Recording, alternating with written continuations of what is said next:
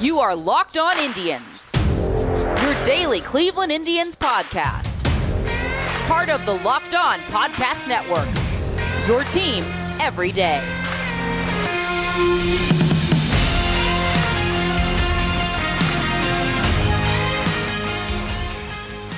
Hello, everyone, and welcome to Locked On Indians. Today's show is brought to you by the Spotify Green Room.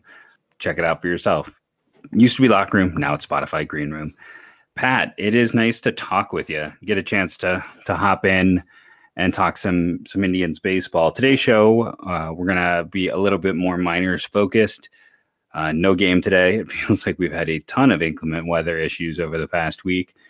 So it's not like the fans out there are going to miss out on what happened because we have a doubleheader tomorrow. That's about the breaking news. The only other minor breaking news I should mention, and it just hit me now, is the Indians, because of all their injuries. You know, I talked about Brad Peacock on the show yesterday. They did add Zach Godley, who has pitched over the last few years very minorly. That's not like some kind of bad joke or pun. He's been a guy who I feel like is under 20 innings each of those years, but he's another depth arm who does have major league experience, very similar to Peacock in that regards. So you have to at least mention it. But now that that little bit of news is out of the way, how you doing, Pat? I've been doing well. Just been kind of busy lately. Had to kind of step away for a couple of weeks and just spend some time with family for my birthday and kind of just rest, just as I'm kind of learning the sports writing thing. No, I totally get it. I have a summer birthday myself, and I plan to not do much that day. I did my own travel, and I feel like I'm kind of out of it a bit. But the fun thing with this Indians team is, for as beat up as they are, I think they're still just 2 games back. It's kind of a minor miracle in many regards, and also just like speaks to not just Jose, but a lot of these young players coming together to make this like off. My bold prediction at the start of the year was that the offense would be better this year than last year. When everyone's fully healthy, do you think that's going to be the case? Do you think with what we've seen with Ahmed and what some of the players in AAA are starting to do, that actually doesn't seem all that bold at this point in time? It doesn't. I think, honestly, the offense last year was unsustainably bad, and the 60-game sample size really exacerbated that a lot. So, I mean, I really don't think it's even that much of a hot take. I don't even think. I got some pushback just because they didn't have Lindor anymore, but the youth is starting to pay off, and it's just. I think the exciting thing is it's just starting. It's like they're just turning on that faucet, as it were, when we still have like the Nolan Joneses and the Ty Freemans and some of the players we'll talk about the show tonight. The trickle will kind of slow down, especially with bats, but I think we're gonna just continue to get more. I think, to me at least, that's what makes this kind of a little bit more fun to watch. Yeah, it's always fun to watch young teams, even when they're bad, just because it's typically us baseball nerds being able to see what prospects stick against the wall and don't. But this team is very weird because they're the youngest team in the majors. They're very, very injured, and all the injuries are their best players or most important players, and they're still winning, and they're winning a lot of ugly games. They're winning games that they should have versus bad teams, although they're kind of losing some also. They're kind of playing down, although the young teams seem to do that a lot. Yeah, you got something to say? Yeah, I was just gonna say, and I kind of get a little bit annoyed when people are like, yeah, but they're beating up on the Central. I'm like, exactly what you said, though. This is a team that's dealing, their entire pitching staff is hurt, and they're the youngest team in baseball. Like, if it was just about beating up on bad teams, it's like the Tigers should be able to do that as well. It's not to say the Indians have better overall talent, but when you're looking at where both teams are in terms of health, it's not as big of a gap as the records would indicate, but the team continues to win and play better and evolve and get better. So I just see a lot of people who want to discount what the Indians are doing, and I think that's kind of unfair and short-sighted. I agree. It's going to be interesting to see how this team does in the second half, considering how the organization is doing in the second half team under Tito. So it'll be interesting to see if that trend continues or not, especially since the team is so young and they're going to be looking to get reinforcement soon. No, I emailed you or emailed. No, I DM'd you about like what should we talk about, and a name you brought up was that completely and badly switched gears here was Xavier Curry, because we're going to spend some time talking about Lake County, who it's a team I really haven't talked about at all on the podcast, and there's a lot of players to know. Now Curry is no longer in Lake County. He got the call up to Lynchburg. No, it was the other way around. Or I'm sorry, the other way around. He went from Lynchburg to Lake County. No, it's completely understandable considering it's the flip this year, right? Yeah, it was a flip. Yeah, I've been playing a lot of OTP baseball on my computer, and I have last year's model, so it's in my mind it's still the flip because I'm spending more time looking at those data in terms of that. But yeah, he got the call up. I don't want to step on your toes at all here. I talked a little bit. This is my bit of stepping on toes before I'm going to let you speak. I talked a little bit about Richie Palacios and how, he missed time due to injury. You have to talk about that with Curry, as he had, I can't remember if it was a sore shoulder or a sore arm during his draft year out of Georgia Tech. So Indians didn't have him pitch at all in 2019 after they drafted him. So this is his first time pitching. Everybody lost 2020 and he lost 2019. So here's a guy who hasn't pitched competitively since he left Georgia Tech. I'll chime in after I give you the floor here, but like what made him a name that you immediately wanted to kind of discuss? So for me, I feel like out of all the pitching prospects in the system this year, he's been the best in terms of individual performance, not in terms of just talent level. And we've seen his organization take undersized guys with interesting traits and do a lot more with them. And I feel like he has that in him. Anytime this organization picks up any pitcher, it doesn't matter if it's round 1 or round 17, our ears kind of perk up a bit just because of what the organization can do. And for me, Xavier Curry is kind of one of those. He kind of reminds me of the college pitcher mold, or the college pitcher prospect that this team likes to take and kind of do their magic with. And I feel like he should be in that tier with the 3 guys that were drafted in 2020. Yeah, when you mentioned it, the name that immediately came to mind was not the 2020 guy, but was Eli Morgan, who we saw pitch pretty effectively. He's had his ups and downs, but the similar size. Curry and Morgan had similar fastballs. I think Curry is now throwing a little bit harder. Like they were both high 80s, low 90s, but Curry, I believe, is sitting like low to mid 90s now. Curry is sitting like 92, 93. Yeah, so that's hitting 94.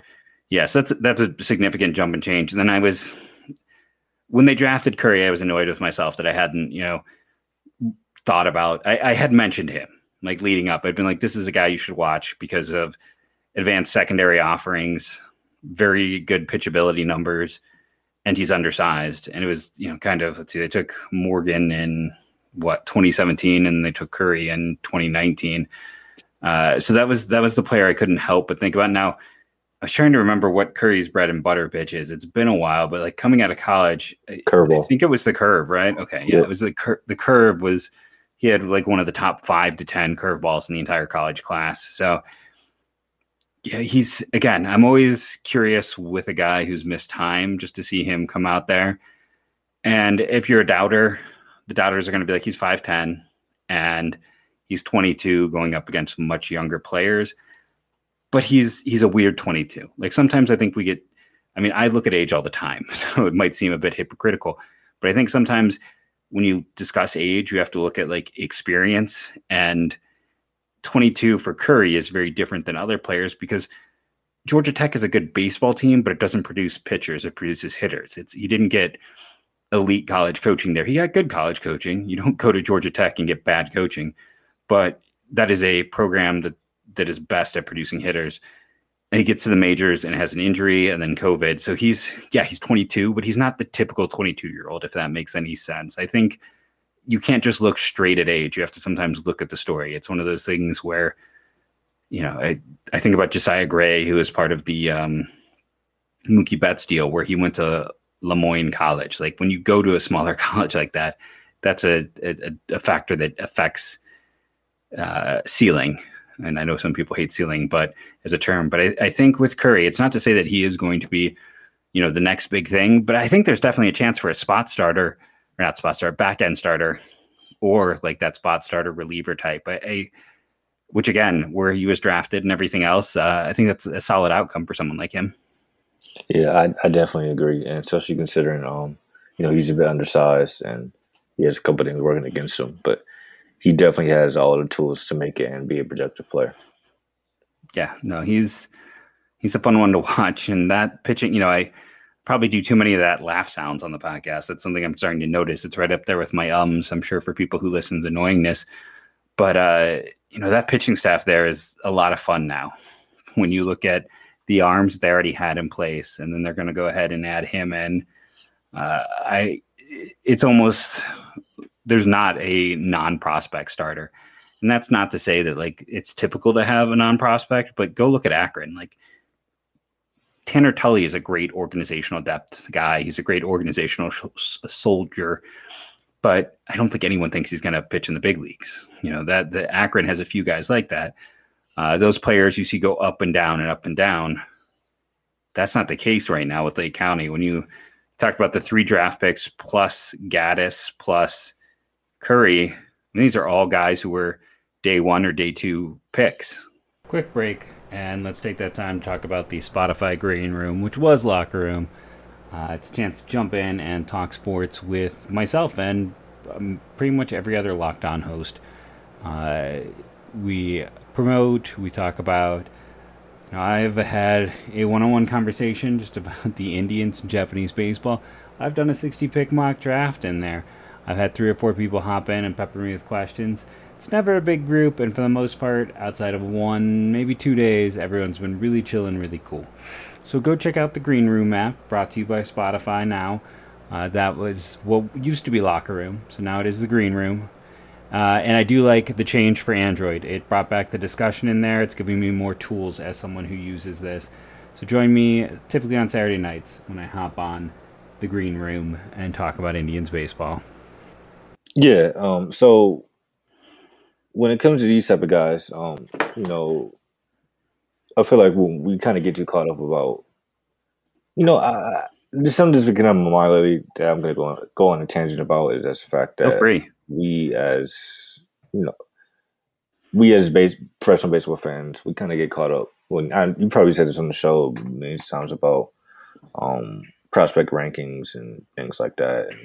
And I know they're there and they're not being wrong on purpose, but at the same time, we just kind of got to learn how to sit back and just kind of let these things happen. Because we see so many guys that weren't supposed to be anything become something and vice versa. So, it's kind of a redundant conversation at this point to have, I feel like, but I just kind of want to put it on record again since we're having the conversation again.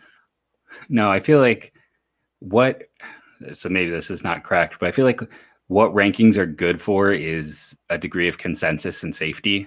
Mm-hmm. Like they help show players who are more likely to be successful, right? But they should not be viewed as like gospel. Like it's more like, okay, a lot of people are seeing this. Maybe we should give this guy a longer look. And a positive example of that with the Indians is like Amed Rosario. Now, a negative example is Matt Laporta. You can go the other way with this.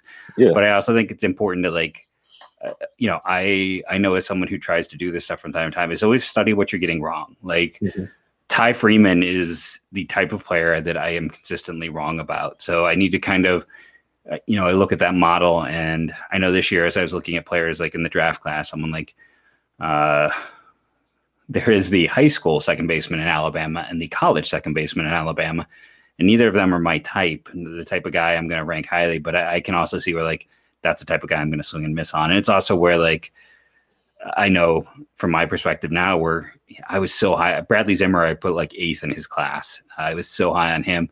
Nowadays, I would see a guy at a small school with a K percentage over 30, and that would not be the case. Mm-hmm. So I think evolution is, you evolve or you die. And, I can go back to when I first started like a decade ago, and MLB.com, Jonathan Mayo was doing it by himself, and it's an impossible task.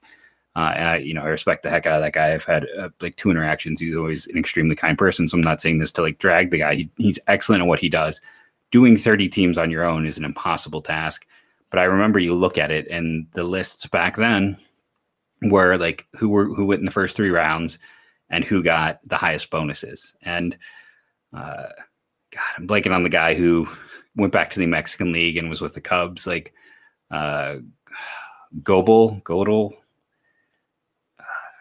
Can't, but like he was someone who was in the top 10. I was never sold on him, and then eventually he figured it out and it worked. So yeah, I just kind of use those rankings and those thoughts as like consensus helps build safety. But this whole team, Jose Ramirez, Shane Bieber, and Savali, Zach Plesac, none of these, Franmil Reyes. I mean, Franmil Reyes was Rule 5 eligible the year he had his breakout, and nobody took him. None of these guys, like McKenzie. I'm trying to think if there's anyone outside of McKenzie who was really like a top end prospect. I mean, not counting the guys they got from the Mets, like Rosario and Jimenez, and Jimenez isn't helping him currently, but none of these guys were top 100s outside of like Tristan McKenzie and Ahmed Rosario. So your point is 100% true. Like you can't get too bogged in that information. Yeah. The only top 100 prospects that ever show up, the only people that ever make a top 100 prospect, I'm looking at the Russ resource for the Indians right now, or Ahmed Rosario, Bradley Zimmer, Kyle Quantrill. Oh, Quantrill, I should have known that. He was a high pick. And that's it. And Logan Allen. No, that's the wrong Logan Allen. He would have. No, it is the right one. Yeah, because he did get called up. Okay. Yeah, he was like a back end. Yeah, because he got called up this week, and he was like a back end top 100. Yeah, they got their team where that's where you just trust your developmental arm and you trust what you can do. And it's like how many people dragged him for the Clevenger trade, and I remember sitting there in the group chat with the other hosts and everyone being like, I would rather have the deal the Mariners took for Nola. And I'm like, I wouldn't. I trust the Indians. I trust what they see and what they spot and how they develop.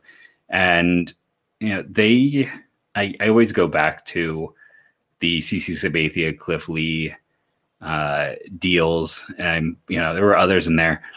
They learned an important lesson that those big prospects can fail. So it's better to get a handful of guys than just go for like one, the Matt Laporta of the world. Because for as much as people for what Michael Brantley became, I don't know if he was ever a top 100. If he was back end. And that year with Milwaukee, he was a first baseman in their system because he was struggling so much as an outfielder. So yeah, it's the always interesting. Rob Bryson was arguably the number 2 piece, with Bradley being the 3rd piece at the time. I laugh about this stuff because I think I reference him because I think the Indians learned a lot, and all of their trades have continued to be this. We want 4 to 5 pieces. Good. The Naylor situation is just awful, but he was showing massive improvement. Quantrill has been important. I mean, Hedges has been valuable. I know offensively he's a mess, but I'd much rather have him than a lot of the other options that could have walked in off the street. Bo Taylor starting back there. I'd rather have Hedges. So they do their thing and they do it well. Moment and go over to Bet Online. Let's see if they have both games up over at betonline.ag for tomorrow. Since we had no game tonight, we got that double header tomorrow. Let's see what Bet Online thinks about those matchups. Remember, when you go to betonline.ag, use that promo code LOCKEDON to get 50 a 50% bonus on your first deposit. They're giving you money. Go check that out for yourself.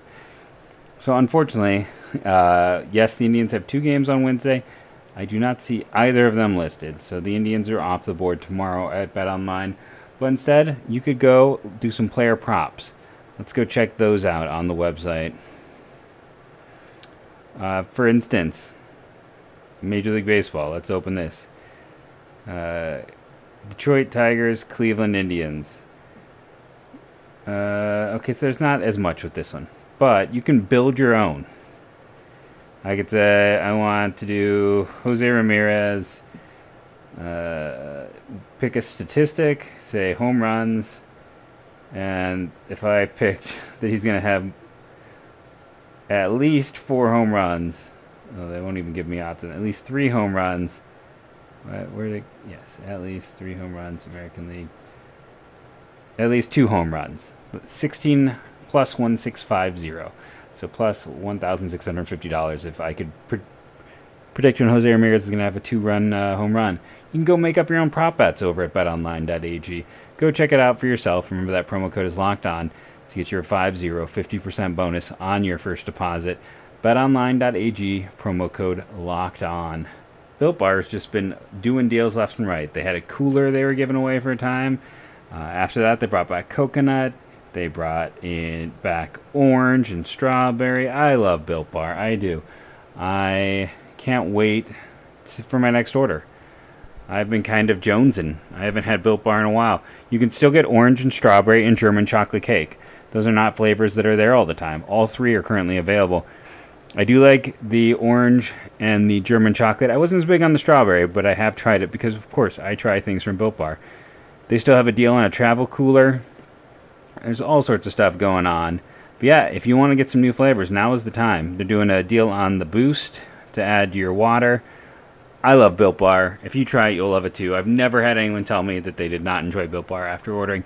The promo code when you go to Built Bar is LOCKEDON15. That 15% savings is the same amount I get as a repeat customer. And I'm a repeat customer because it is a product I love. It is a product I use. It's a product like I'd be stumping for even if they weren't an advertiser because it's something I legitimately enjoyed. BuiltBar.com, promo code LOCKEDON15. I promised we'd talk some Lake County.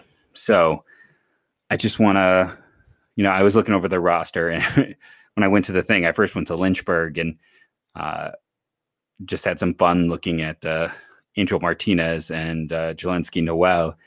And, you look there and then you go over to Lake County.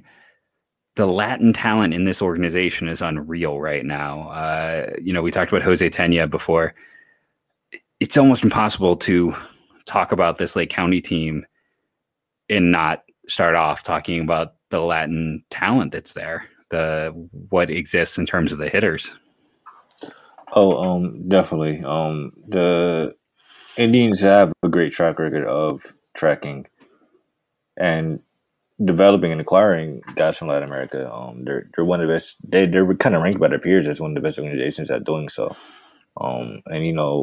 Future Value was a great book because they kind of talked about how Cleveland likes to target contact oriented hitters and things like that, switch hitters and stuff. And I really saw a pattern there with how they approach their international signings based on the trend with the switch hitters that I wrote an article about a while ago now. And we've seen that at the major league level. I mean, you look at Jose Ramirez, just the lead example of a Latin switch hitter for an organization that the organization has targeted and had success with. And this organization was the first organization in movie history to sign it and to call up a Latino player to the majors, well, a black one at that, with many also. So there's an advantage there, and they're taking advantage of it, and they kept it intact. Yeah, they're trying to figure out how to phrase here, but the funny thing is, again, this is just me being old man. I turned 40 halfway through July. I can remember when Latin America, you had gotten like Victor Martinez and Rafael Perez, and then there was nothing. It had been such a struggle. So it's such a credit to the Indians kind of reevaluating, taking a step back. I feel like it was 3, 4, 5 years ago where they completely rehauled everything with that. And I mean, the dividends are just clear right now. It's unbelievable what is going on in terms of players and talent down there specifically. It's just, and even though some of the names, guys like, Bracho have struggled a little bit, and, Ricoyo hasn't struggled, but in terms of his, he's a guy some people absolutely adore. So when you look at him and he's been closer to league average, and it is some that's not what they'd hoped for, but it's the talent there, just I think it often speaks for itself, and it's interesting. Is there anyone grabbing your attention a little bit more recently? So Aaron Bradshaw he's looked really well. Mm-hmm. With him and Rocchio, I'm giving him and Rocchio and a lot of the Venezuelan guys extra slack just because of the fact that they kind of had it worse just because they were stuck in Venezuela and who knows how much more support they had just kind of based on how everything happened with the pandemic. And that isn't out of expense of Venezuela and what they got going on either. But that's another topic for another day. So Rocchio's caught my eye too. Him and Bradshaw actually. Jose Tena is still looking very good. Reyno Delgado is still playing very well. Ruiz Valera just kind of returned from that oblique injury. Brian Lavastida is still catching my eye. He still looks very good. Actually like him a lot. I think he really might. Him and Bo Naylor are really gonna kind of have to be those two cornerstone guys as far as catching prospects go for this organization for the next few years. No, I agree with you there. He was like circled on my list of like, I have to ask you about him because he's someone we didn't get to see anything last year, but 2019, he kind of popped in terms of his play. And I know he's still learning the position, but offensively, it's hard to not get excited by a guy catching who is able to be that offensive with his offensive production so far this year. And he looks like a competent defender as well. His game calling skills are pretty good. He's handled the college guys and everything up there at Lake County pretty well also. And, he has now the four guys that were kind of the college guys are selected in the 2019, 2021, 2020 drafts, with Curry, Hickman, Burns, and Allen. He's a guy like when I do the Indians things at the end of the year and I rank prospects. I mean, I'll have to take a step back and look, but I'm probably the 11th spot for me is never like necessarily the 11th best player, but it's a guy that you need to pay attention to. It was always more of like I always ranked 11 at Scout, and it was more of like a joker. Like I remember with the Marlins, it was like Jordan Yamamoto I put there because I'm like, I know all the reasons why people aren't going to, but this guy's going to pitch in the majors. I know it hasn't been, he's, bounced around, but still he made it. And Lavastida, I think, is going to be that guy that I have to put at 11 just because he continues to do the right things. I mean, he could end up in the top 10 for them. Catching is so hard to find. And he's relatively new to the position. And it's kind of exciting to see what he's doing there. The other name I wanted to ask you about, now he hasn't played a ton. Fortunately, you'll have to wait until tomorrow to find out. There is still quite a bit from my discussion with Pat saved up, and we're going to have that partially go into tomorrow's podcast as well. I didn't want to go through and cut a bunch of stuff. I thought I would just keep what we had and then multi-purpose. We have almost 19 more minutes ready to go for tomorrow. So when you add in everything, that means I'll have a short discussion on the game and then more of my discussion with Pat. We really go in depth. You're going to get to hear about a player that honestly I thought was never going to amount to anything, and that guy's having a good year. You can go figure out the numbers. You're going to hear us talk about the organization, the system, and we really break down why, even though this is a team that doesn't have like a blue chip prospect, they might still have a top 5 farm system in all of baseball. So you're going to get to hear that discussion and just some thoughts in general about how they've acquired talent, how they need to continue acquiring talent, and just where they are in terms of depth. It's a really interesting discussion and things that I haven't ever said before, I feel like, because I had that back and forth with Pat. So you want to tune in. Remember, you can follow Pat at tangible_uno. You can follow myself at Jeff MLB Draft. Both of us have been doing some writing. He has some articles. He'll tell you a little bit more on the end of tomorrow's show. But go check it out. He had a great one I talked about as well on Ahmed Rosario. I have some draft content up. We can both find links to that in our profiles. And remember, for the next year, maybe 2, go Tribe.